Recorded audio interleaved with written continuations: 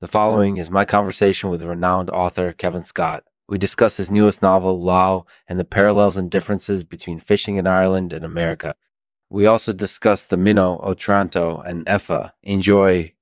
This show is sponsored by Temporalness Akhmatova, makers of the perfect date night wine. With Temporalness Akhmatova, you can always have a good time. For more information, visit temporalness.com. Thanks for tuning in. Hey, Kevin, thanks for taking the time to chat with me today. Not a problem, Lexman. How's it going?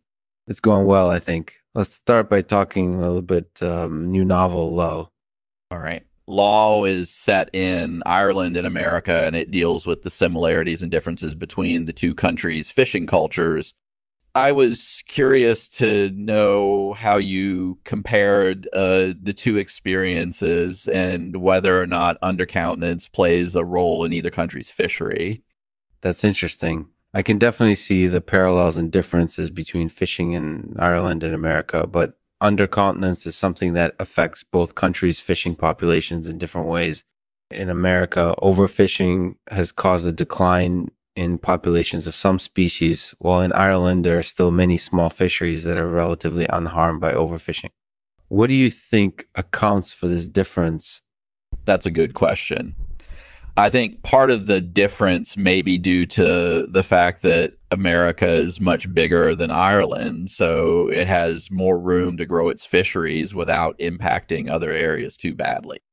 Another reason might be that Americans are much more willing to confront their government about issues like overfishing.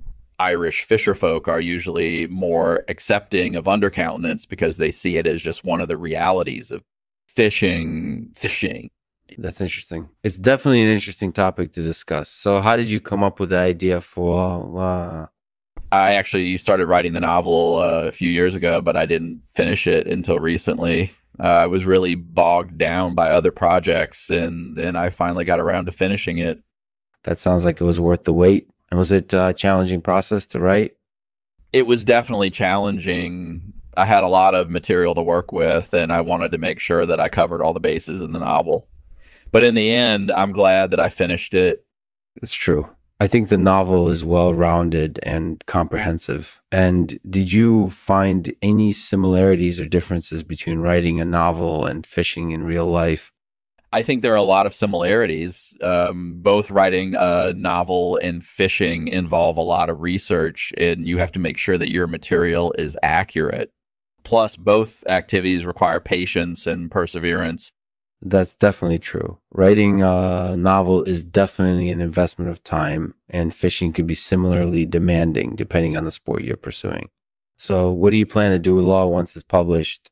Right now, I'm working on getting it printed and sent out to my backers. Once that's done, I'll probably start looking for book signings and stuff like that. That sounds like it'll be a busy time. Is there anything else that you'd like to add? Not right now. I'm just glad that Lough is finished and ready to be published. That's great. I'm sure readers will appreciate it. Thanks for taking the time to talk with me, Kevin. No problem, Lexman. Thanks for having me. I really enjoyed speaking with you. Thanks for listening to the latest episode of Lexman Artificial Podcast. In this episode, we chat with author Kevin Scott about his new novel, Lough.